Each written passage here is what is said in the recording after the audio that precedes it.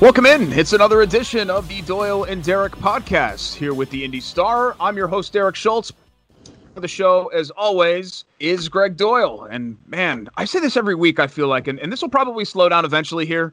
Like when we get into July, I know the summer months are a little bit slow, but when I send you the show rundown every single week, I always feel like I'm leaving stuff out. You know what I mean? Like there's just so much to get to. Like we could just do a podcast. I feel like we could just do 30 minutes on Anthony Castonzo and Colts free agency. We're going to get to other stuff, but it just feels like there's so much going on. It's all happening at once. And we were supposed to tape this morning. We're talking right now on Tuesday, and you call me after the Castonzo deal drops and say, hey, he's talking here. I got to write about it. And so this is actually good, though, to delay it so we can get to the biggest news today, which is Castonzo's decision to retire. Yeah, that is good. It worked out well. And yeah, your show rundown, of course, you're meticulous, and people that listen to you much know you're kind of odd like that. But it's good for me, but you're odd. But anyway, your rundown, you don't even mention the Pacers. And not because you forgot them, but just because there's like 8 things going on bigger right now than the Pacers. And the Pacers are plenty big. Yeah. But IU Purdue this week, and then the Colts are like number 1 through 7 this offseason. This is the biggest. Oh hell, I'm not even going to say that. This is a big offseason. It can't be any bigger than some of the last 2 or 3, but this is a huge. They all are, but this is a big one. It's just going to stay big, Greg, until they figure out a long-term solution at quarterback, right? Yes. I mean, every offseason is big until they find whoever the next guy is. Yeah, I wonder if after Luck's 2018 season, of course, before he did what he did, I wonder if we were saying this is the biggest offseason yet. I mean, it was a big one because I thought, hey, they're a step away from the Super Bowl. But when you've got Luck or you've got whoever you think you have a quarterback, everything else is a detail. It really is. I mean, now we know that. Hopefully we can remember this 5 years from now. If their quarterback is in place for the next decade, we can not talk about off seasons being enormous. They're big. This one's enormous.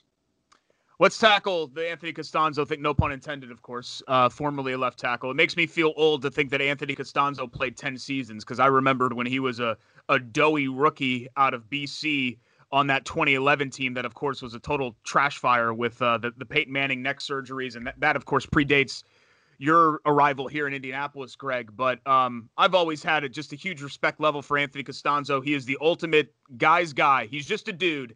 He's just a dude who happens to be big and be a really good football player, but a guy who I think fans here and even media, I fall into this too. I think it took us all collectively a really long time to appreciate just how good and reliable of a player Anthony Castonzo was. And I'll miss that, but I'll miss Anthony Castonzo, the person, as well, because he was just a regular dude to me. Yeah, Castonzo has had exactly 0 Pro Bowls. 0. And he was an alternate last year, 2019. He was an alternate. What does that mean? Well, Jacoby Brissett was an alternate too, so I'm not sure what that means. But, and I say that, and I just wrote about Castonzo just now, and hopefully it's up somewhere. If you're listening to this, it's up by now. Hell, it's up right now. That he was underappreciated for years, in part because, and this is from Joe Thomas, the Browns all-pro left tackle who'll be in the Hall of Fame in a couple years. Castonzo was playing in a system where Luck was taking 7-step drops, and then Luck was running around, and Luck got hit a lot. And I'm not saying the line, I'm not trying to rewrite history and say Grigson had a good line. I'm not. But Luck in that system did not make it easy on the line, especially the blind side protector, the left tackle who's trying to block the animals in the league. Luck in the system did not make it easy on Castonzo. Reich has. These last 3 years, it's a 3-step drop and get rid of it, that kind of thing. And over the last 3 years combined, the Colts have given up fewer quarterback sacks than anybody combined. Well, all of a sudden, if we're going to trash Castonzo or at least not appreciate him for his first 7 years when the opposite was happening, what about now? Kind of makes you think that, as I wrote, that the word was out on Castonzo. Everybody thought, well, he is what he is. These last 3 years, I think we've missed the boat a little bit. I'm a little bit embarrassed for all of us that he hadn't made a Pro Bowl. Yeah, and it's just kind of one of those things, Greg, where it's just all reputation-based. The gold standard example that I always use, particularly for the Pro Bowl, is Jeff Saturday played his fun with Green Bay and was not close to being the same. He was in the twilight of his career. I think even Jeff would admit that he had declined significantly.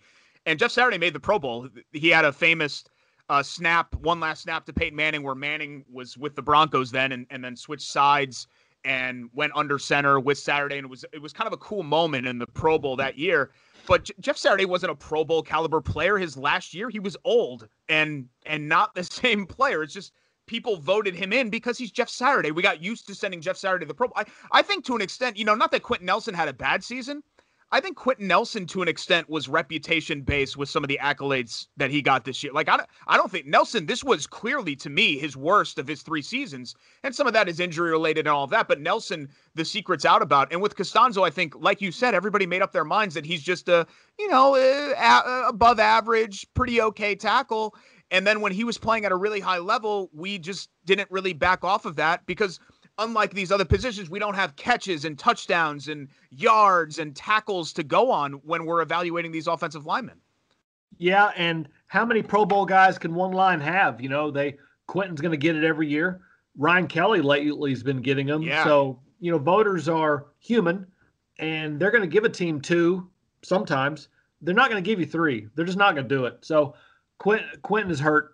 In a way, not really, but in a way, Quentin is hurt. Just like Joe Thomas. Joe Thomas hurt Castonzo because Thomas kept getting it. There's only in the AFC. I mean, how many left tackles get it? Well, every year, one spot was gone. Joe Thomas got it every year. So all of that hurt. I'll say this real quick about Quentin, off topic a little bit, but what you just said, I want to tag team on that. This clearly was his worst year of 3, clearly. It's quite possible that Quentin Nelson's worst year is still a Pro Bowl year. No, you're right. That's kind of what I'm thinking now, because I've been thinking if he makes a Pro Bowl, it's a reputation pick. But it just kind of occurs to me that Quentin Nelson, by his standards, not being as good as he can be, he's still probably a step above almost everybody else anyway. I mean, he'll be in the Hall of Fame, and a Hall of Fame guy can have a year that's, for him, pretty good, and that's better than everybody else. No, you're definitely right about that. Now in the wake of this, because I don't think the Castonzo news was necessarily a surprise with as close as he was to retiring. Now with this, Greg, I think the Colts are just in a really interesting situation because I think you'd agree with me. This team is full of talent. They have a really nice roster, but unfortunately for them, their 3 biggest needs are the 3 biggest and most crucial positions that there are: a quarterback, left tackle, and pass rush. And they don't have any of those right now, at least not long-term solutions at those. First of all, they're going to devote their number 1 pick this year, barring something weird happening that you just can't really see. They're going to devote that number 1 pick to a left tackle. I think they have to, because Rivers is coming back, and you don't draft a quarterback first if Rivers is there. So they'll draft a tackle first, unless they move Quentin to left tackle. Castonzo was saying today, he was asked about what Reich had said a couple days ago. Frank Reich said a couple days ago that, yes, they've considered and talked about Quentin Nelson being a left tackle someday, like permanently. Castonzo said today, kind of almost laughing about it, like, yeah, he'll be just fine at left tackle. So they've got those. But, the pass rush thing, and he made just a huge mistake in the playoff game Saturday, Kemoko Turay.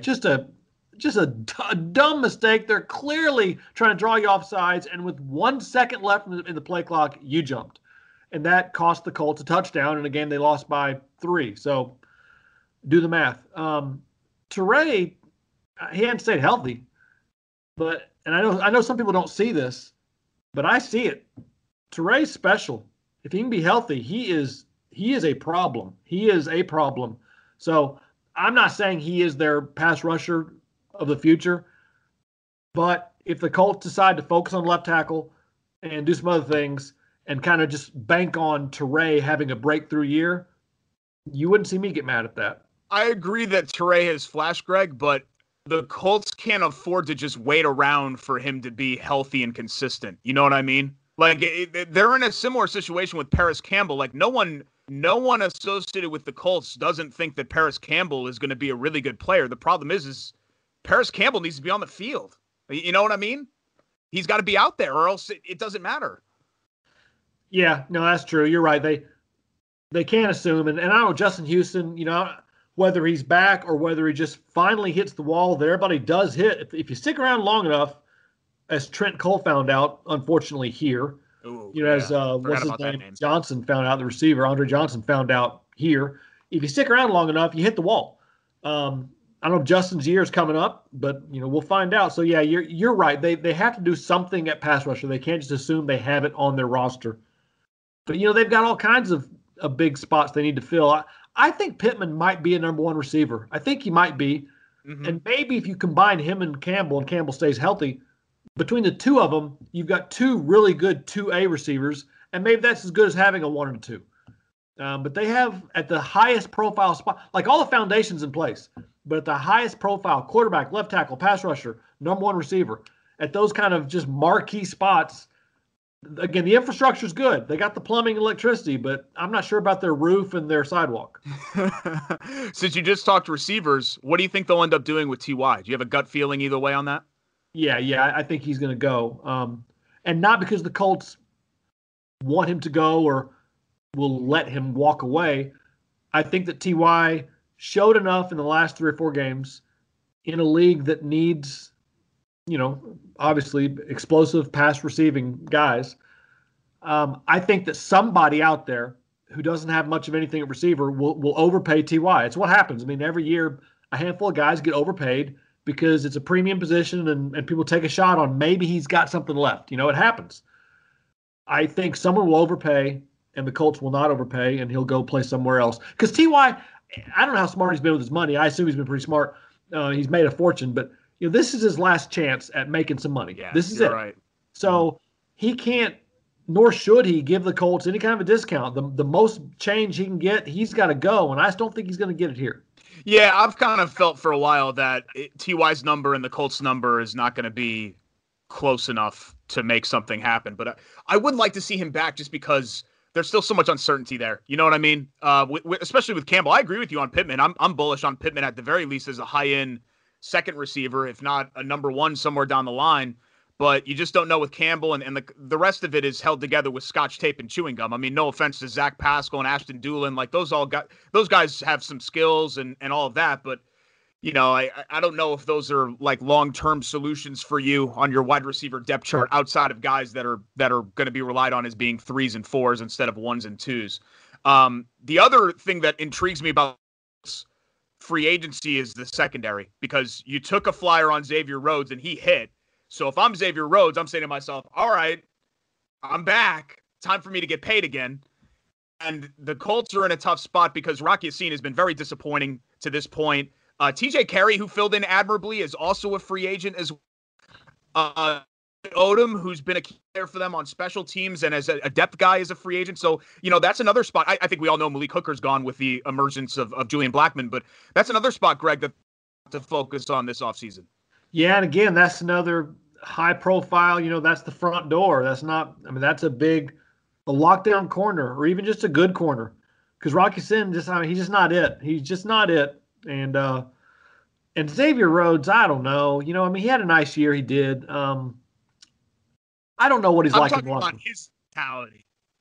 That's what I'm just talking about his mentality. I'm thinking if I'm him, I bet on myself with this 1-year deal, and then I had a really nice season, so now I want to go out and hit the market and see what's out there for me. And someone, much like with T.Y., but a little bit different because Xavier's a little bit younger, someone will overpay Xavier Rhodes because I think he maxed out from what I saw of him, from what I've, from talking to him, from what I know about him, what I sense about him.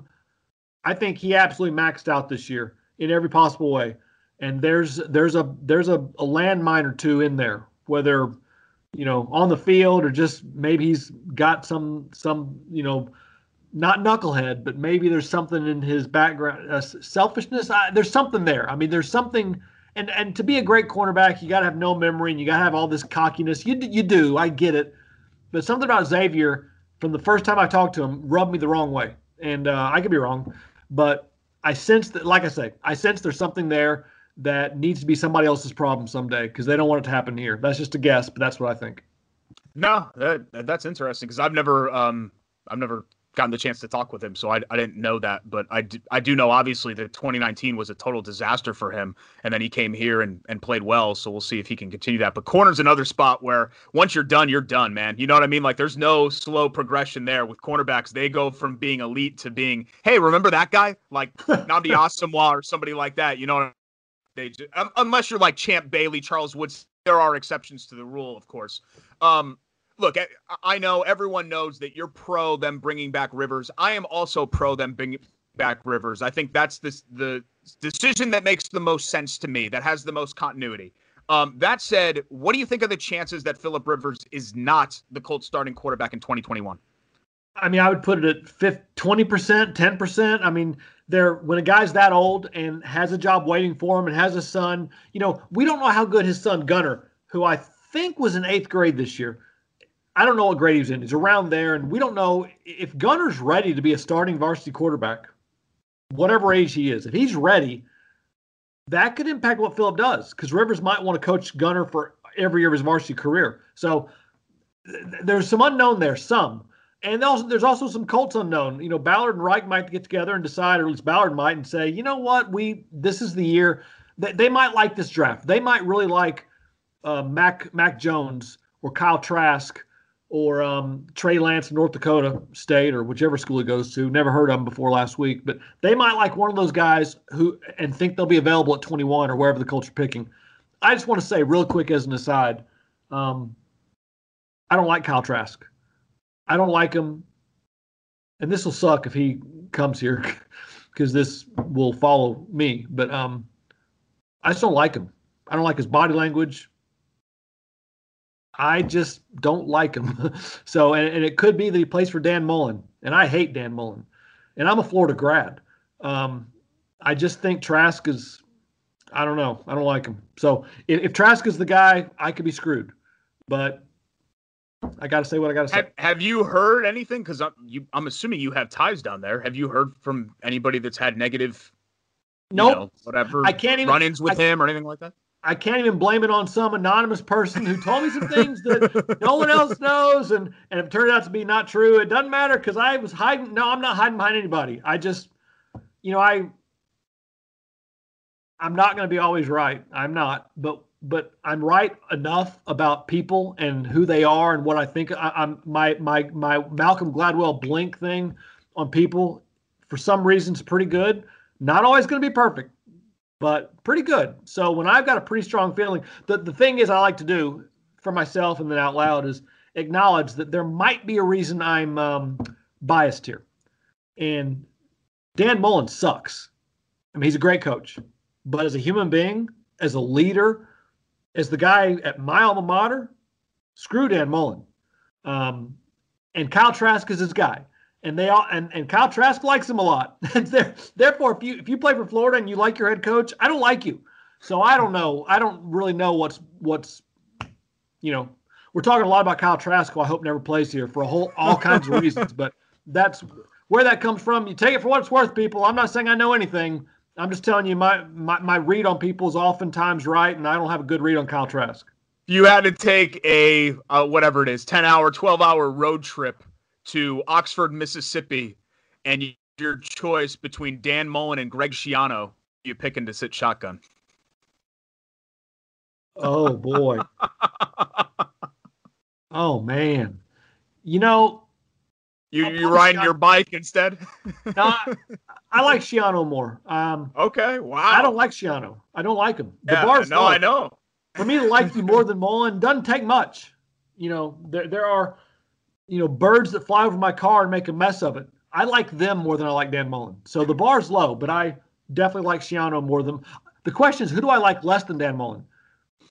In major college coaching and football coaches, by definition, there's something to them. To be great, you got to be prickly or. I agree. Yeah, I agree with that. Right. I mean, they're all Urban Meyer, standoffish. Yeah, Nick Saban. They all have this thing. Brian Kelly at Notre Dame, that Les Miles, the people don't like or want to not like, and Mullen's great and all that, but I'm not sure if there's a coach out there I dislike more than him. This is interesting. This was a side road that I didn't expect to get onto. Let me tell you why. I mean, let me tell you. There's a couple things, and I'm not going to tell you one of them. But the one I'll tell you, and there's more than a couple, but there's two big ones. One I'm not going to tell you, but the one I will tell you is it's kind of a two-parter.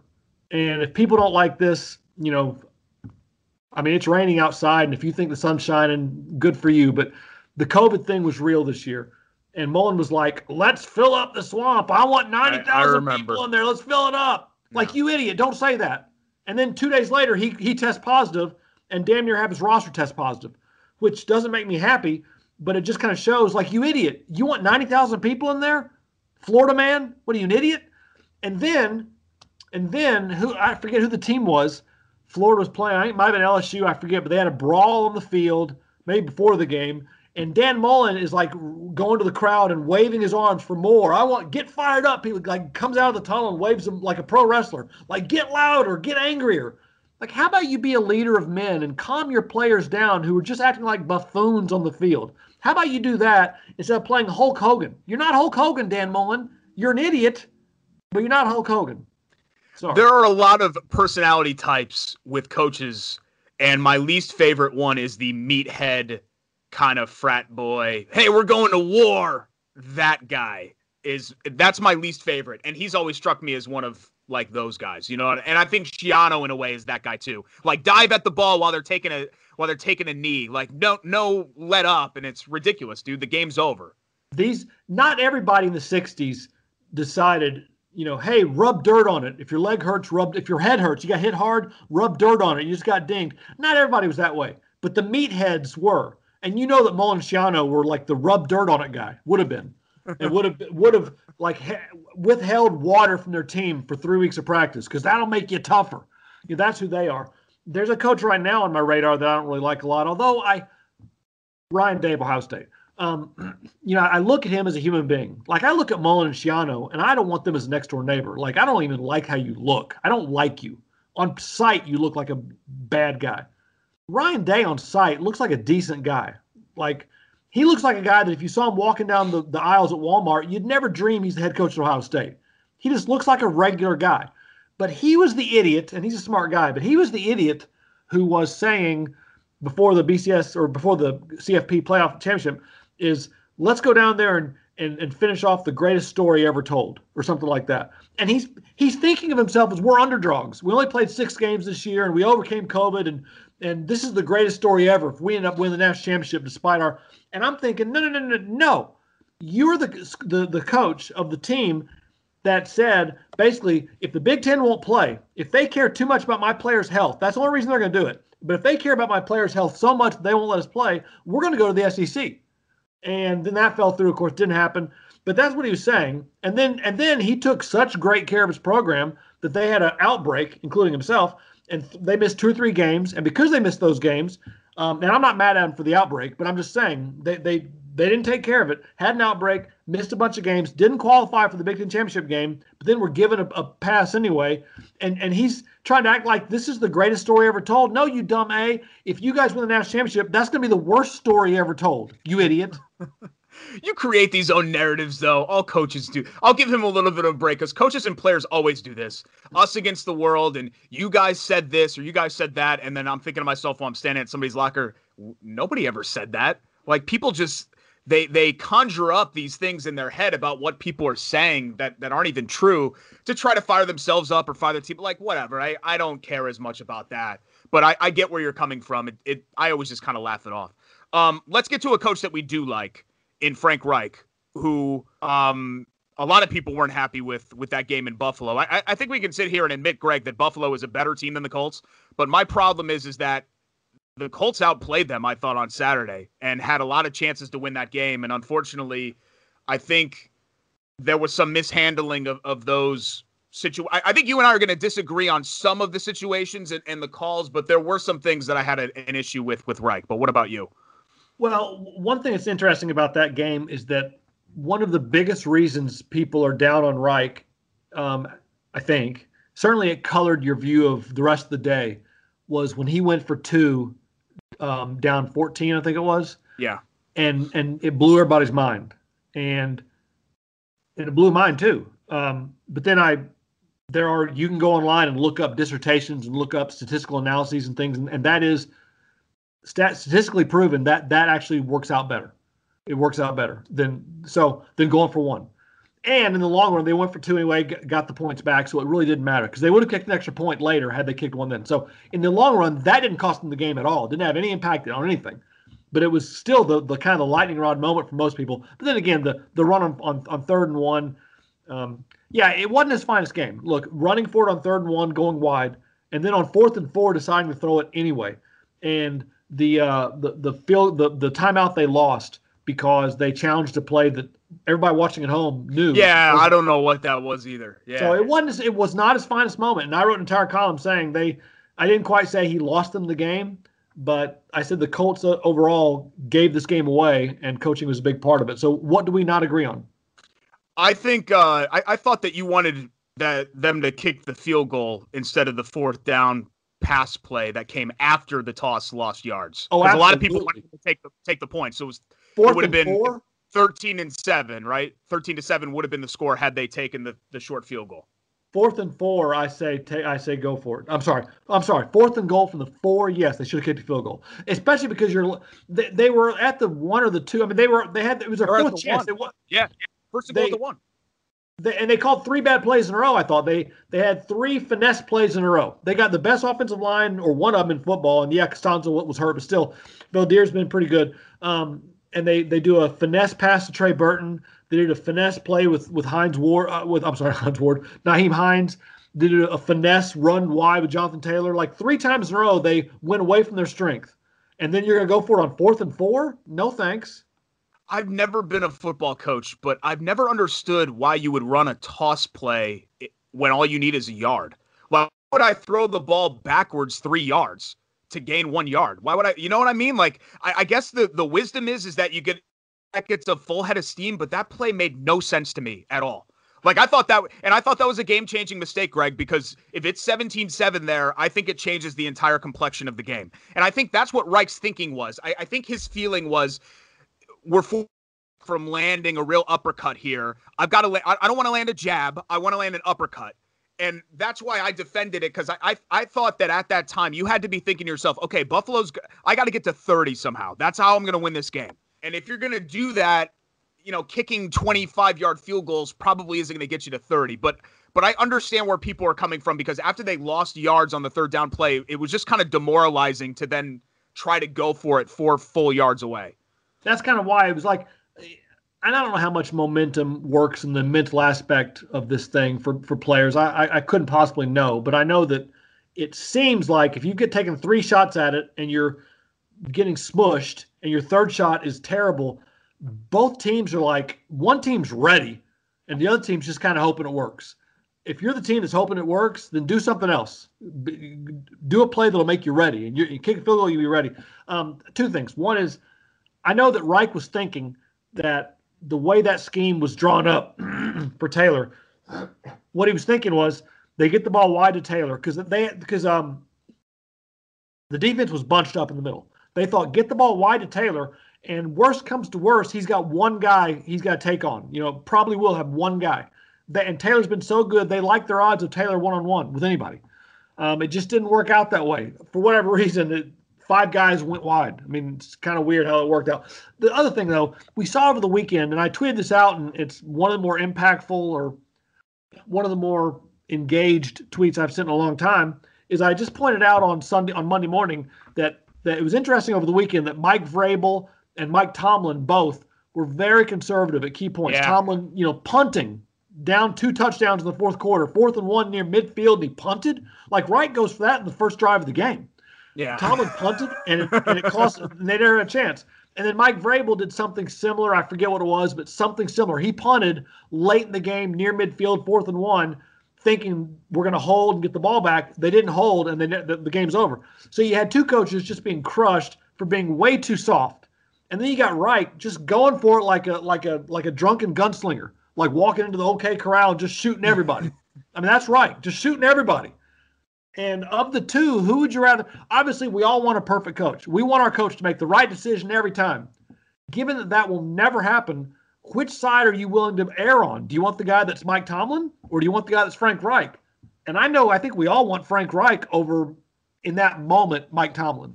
How about this to make it even more relatable to our audience? Who do you want calling and making those decisions, Frank Reich or Chuck Pagano? Because Reich used to do that. Pagano played scared all the time. He played not to lose. And I think you stated that perfectly, Greg. I'm totally with you. And that's why I've defended the missteps for Reich and why I'm still confident that he's the guy, because his philosophy is right. His philosophy is how you win in the NFL in the 2020s. And some of these guys are from like, we talk about meathead coaches and all that. Some of these guys are from like 1985, man. And you know what I mean? And look, I'm not saying that you need to go get a binder and have analytics to every single decision for you, but it's good to weigh those things and probabilities because for me, there was a Giants game last year where I think it was Bob McAdoo or whoever was their coach before Joe Judge decided to go for 2 down 8. And I was like, what the hell is he doing? And then somebody's like, well, the chances of failing consecutive 2-point conversions are 25% because they're essentially a coin flip. And then I'm thinking, oh, okay, yeah. So might as well go for that. Now we're going to see coaches actually do that. But it's scary for people because it fights against decades of conventional football wisdom, I like that you think the coach's name of the Giants is Bob McAdoo. And the only thing I can tell you is it's not Bob McAdoo. I can't tell you what it was because I don't know who he was either. I just know it wasn't Bob McAdoo. It was something like that. Do you remember his name now? I think it was Ben McAdoo is what it was. Ben McAdoo. Yeah. Ben McAdoo. So okay. you dropped a Hines Ward and I dropped a Bob McAdoo on this show. Right. Well, listen, we've been over Brian Hoyer and Bobby Hoying, and I'm still not sure which one's which right now. Thank God whoever he is doesn't play for the Colts anymore. We've been over that, right? Yeah. And I get his names wrong, and I got it wrong in the lead. I did a feature on that guy, Brian Hoyer, I think it is. I did a feature on him like 2 days after he arrived in town last couple years ago, whenever that was. And in my feature, in the lead, I called him the wrong name in my lead, and it ran online. We put it online, and I caught it like, oh my God, I did it again. Because it's a mistake I know I make. And I still made it. Well, same thing happens. And I think I've done it with you on this show. I've confused Ryan Tannehill with Blaine Gabbert. Have I not? Did you? I remember you dropping a Blaine Gabbert reference, but I don't remember Tannehill being part of that. But that might be right. I promise you, if I've dropped a Blaine Gabbert reference, and I have, I was referring to Ryan Tannehill. Okay. I confuse them all the time. And then from the game, for my story on Phillip Rivers and why he's the guy the Colts, he's going to be their quarterback next year, and it makes sense. And don't tell me he's too old and slow, although he is. He's younger than Breeze and Brady. And look at the quarterbacks in the playoffs right now. Yeah, there's a handful of them can really run, and there's a handful of them can't run at all, and not just Breeze and Brady. And I mentioned there's like, here's all these quarterbacks who are in charge of playoff teams. There's not a track star in the bunch of this group of 7 names, and I put Blaine Gabbert in there. And Matt Newell, my boss, he emails me and says, hey, just Gabbert's the backup to Brady. He didn't lead him. I'm like, I meant the guy in Tennessee. I guess it's Tannehill. Whoever he is, that's the guy I meant. I make that mistake every time. That's so funny. And I don't think Blaine Gabbert, did he start against the Colts? Remember the Colts in 2018 had to go to Nashville and they had to win to get in the playoffs? Don't ask me that. It was a primetime game. It got flexed to Sunday night. You must remember this. It was 2 years ago. And I feel like Blaine Gabbert was the starting quarterback for the Titans in that game. But he started with the Jaguars, of course. So that's where we became familiar with Blaine Gabbert here. But I'm like 90% sure that Blaine Gabbert started that game for the Titans in 2018. Is that why I think Ryan Tannehill is Gabbert? Because the Titans once upon a time had Gabbert? I think I'm like 90-ish% sure that Blaine Gabbert started that game. He was the backup to Mariota, and I think Mariota got hurt and couldn't play Week 17, and Gabbert started for Tennessee. And I covered the Marlins a long time ago for the Miami Herald when they had a catcher whose name I think is Charles Johnson. In fact, I'm sure it is. Charles Johnson, catcher for the Marlins. African-American guy. I remember him. Played at UM, Miami back in the day. Anyway, I've tweeted about the Detroit Lions receiver who's mainly been retired since Twitter's been around, but I've tweeted about Calvin Johnson a whole bunch. And every time I tweet Calvin Johnson, I call him Charles Johnson. Every time. And every time I'm preparing a tweet, I tell myself, don't get this one wrong. And then I tell myself, he's Charles Johnson. And I'm always wrong every time. So I don't know if that's a mental illness. I don't know what that is, how you can have the same guy's name wrong every single time. But I do it every time with a handful of guys. It's crazy. Apparently it's rubbing off on me as well with my Bob McAdoo. Let's fit in some hoops, Greg, because before we wrap up today, IU and Purdue renewing their rivalry on Thursday. Pacers so far kind of disappointing in this Western road trip. They've got another one tonight. We're taping this on Tuesday against Golden State, so I don't want to get too heavy into the Pacers because it'll sound dated.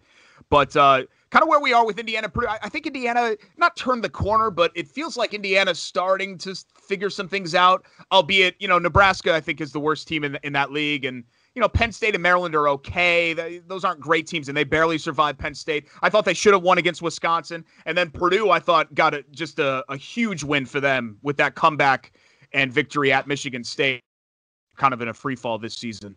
You know what's interesting is that Purdue and IU have the exact same record, 8-5, 3-3, exact same record. And the Big Ten is not. We thought in the preseason, everybody said it, that the Big Ten is the best league in the country, and it might still be. But in the preseason, it was like there might be 12 or 13 teams deserving of a bid. They won't all get it, but that's how good they are. And that's because no one thought Maryland would fall off a cliff. And no one thought Penn State would stink like they kind of do. So I'm not sure how many teams are going to get in. It'll be a lot. But my point is IU and Purdue are trending in a way where this game's almost like an AFC South tiebreaker. You better win this game because I'm not sure you're both getting in. I'm not sure either one of you is getting in.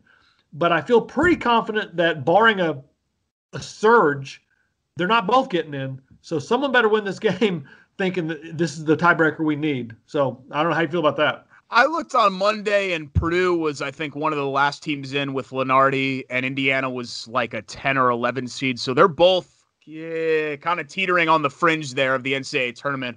I don't think they'll not get in. I'd be surprised if both of them fell out, but I think if you're asking me what's the best chance, both get in, only one gets in, or both get left out, I think the best chance is just one gets in. But I still think that there's a better chance that both get in than both get left out. To me, I don't know. Maybe I'm just being a homer. But I'm really optimistic that both Indiana and Purdue, because they're young and the growth that they're going to have, are going to be better basketball teams 6 weeks from now than they are right now. I do like them both in that regard, yes. And Armin Franklin, he's got an ankle, and in theory he could not return this year. I mean, I doubt it. I'm sure he'll be back in a few weeks. But ankles can be bad, and and you can re-injure them. So, and Armin Franklin is their second best player.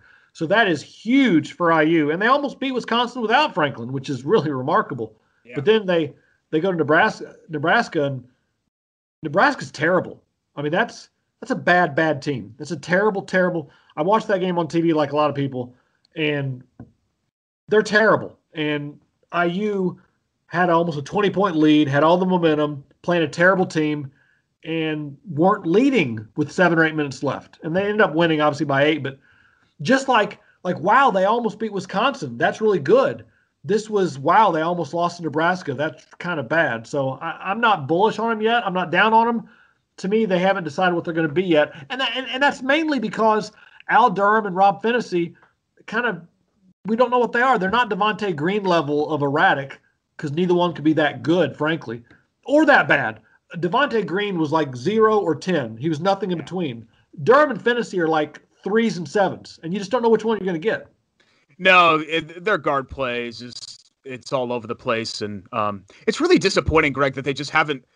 They have Armand Franklin is one certainly, but they just haven't developed any shooters. Like, when's the last time Indiana had shooting? I mean, my God, do you have to go back to I guess you have to go back to the last Farrell team in 2016, probably the last time that they really had capable guys that could shoot outside, and you just haven't had that. And I think they're incapable of style points. Like, it's painful to watch Indiana because it's just Archie Miller's style. It's not offensive basketball. It's offensive to watch their offense, but that's his whole MO is games 57-52, which is fine, but it really kind of slops it up.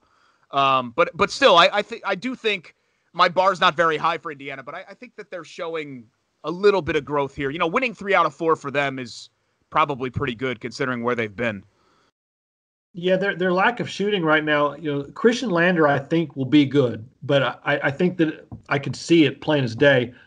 His first couple games against real opponents, he's just not big enough and all that, and he's a year younger than everybody else, and in some cases 3, 4, 5 years. He's just not ready. He in hindsight's so easy, but he did himself a disservice by graduating a year early. Then again, this high school year is kind of, who knows if he's even going to finish, but Christian Lander's not ready. I think he might be a really good shooter, but he's not ready, and it's in his head, and he can't shoot at all right now. I mean, he can't shoot at all. He made one shot the other night, banked in a three-pointer, and it wasn't the first time he's done that this year, and didn't play again. Anthony Leal, for a Mr. Basketball guy from that city, the only time I've ever seen him shoot and thought that looked good is when it's late in the shot clock and there's no time, and he just has no choice. That's when he actually shoots it, and he looks good. But when he's just kind of in the flow of the offense and he's got time and he's got to make the decision, am I going to be the one to take the shot of his possession or am I going to move the ball? His shot looks bad. It doesn't look good. And Trey Galloway can't shoot at all. And I love I love the way he attacks, but he can't shoot. So they recruited guys that I don't know. I don't know how you consistently every year don't get great shooters. But Purdue, I like their piece. We haven't talked about them nearly enough or really at all, but I like their pieces a whole lot. I mean, I can't decide which one I think is going to be better, Jaden Ivey, Brandon Newman, or Morton when he grows into his body a little bit more. Yeah. I mean, they've got, and I'm probably leaving somebody out, they've got some really nice young players. Yeah, and I think the difference is that you're confident that those guys are going to get better because Matt Painter always makes those guys better. Yeah. You know what I mean? And no offense to Archie, I'm trying to kind of figure out what's going to happen here with Archie, and I'm giving him a lot of rope here, but we just don't know. You know what I mean? I don't know that Archie Miller is the guy for Indiana, whereas Matt Painter very clearly is the guy for Purdue and has the track record to back that up, and Archie doesn't. So that's why I just have, depending on, it doesn't matter who the names and faces are. I usually have more confidence in Purdue's young players developing into something because I've seen it, and it always happens that way. And if they don't, like No-Gel Eastern, they just leave. You know what I mean? It wasn't meant to be. They weren't supposed to be part of that program, I guess. Yeah, kind of like at Notre Dame. Sorry, but at Notre Dame, Mike Bray brings in guys, and every year they come to the Crossroads Classic, and every year I'm looking up their stats, and every year I'm like, wait a minute, that guy's averaging 15 a game? I remember when he didn't play it. I mean, like they always have guys that do the thing that you kind of think they might do. Yeah. Bad freshmen, play a little bit of sophomore, become great as juniors. That Bray does that to everybody. Purdue, almost Aaron Wheeler is kind of the one exception. Like, whoa, what happened to Aaron Wheeler? But everybody else gets better markedly every year. Aaron Wheeler broke last year, and he's never put himself back together. And I'm afraid Christian Lander, that's happening to him right now, and I hope that's wrong. But Christian Lander is broke. I mean, he's not just young and not ready. He's broke. And I don't know if you put a guy like that back together again playing the Big Ten at IU, but I hope so because he's a sweet kid. Yeah, I'm still hopeful for Wheeler too. At least he's made himself useful in other areas, but the shot, hasn't been great. Wanted to give a quick shout out to, and I know you've won Indiana Sports Writer of the Year, what 3 times? Yeah, you won it last year, right? 2 years ago. I don't know. I've won 3 of them. I don't know when. You won one fairly recently, I feel like. But anyway, congrats to Kyle Neddenrip, who I've known for many, many years, and I just think the world of, and he is the guy when it comes to Indiana and especially Indianapolis, but just statewide, Indiana high school basketball and football, and a well-deserved honor for him. Yeah, I've been at several newspapers in my career, and I've never seen a guy who can, in that role, the preps writer, who is that good a reporter, has that kind of connections, everybody likes him, and is also that great of a writer. Because usually, and it's just the way it works in our business, not always, but usually, high school writers there's 2 kinds. There's the young ones, you're just starting out. You start out as a high school writer, then if you're good, you move on. Or there's other high school writers that just kind of, they're not great, and so they do it for 40 years. Because it's their niche and they're good, they're just not great. You don't see a talent like Kyle Neddenrip stay in that role. He just, and the Star for years, I think we've quit trying, but for years, I know we've asked him to cover this team or that franchise, or, whenever there's movement, the first call we make is, hey, Kyle, you want to do that? And no, he's good where he is. And he's great where he is. And I'm impressed and proud and happy that the state sports writers, whoever votes on that, I don't even know who it is, but whoever votes, they picked a good one. Yeah, he's a great dude. Just wanted to give him a shout out at the very end of this. Greg's columns, you can check out. You've got the Castonzo thing. Is it live now, or is it about to be live tonight? Okay. Castonzo's up, and as I said in my story, Castonzo's never made a Pro Bowl, but I know who he is as a person. His Pro Bowl recognition is coming in his post-playing career. Yeah, and a great dude for sure. IU Nebraska, bringing back Phillip Rivers, Malcolm Brogdon, everything and anything you can check out. IndyStar.com, subscribe, and the Doyel and Derek podcast comes your way every Tuesday. We'll talk to you next week, Greg. Thanks so much, man.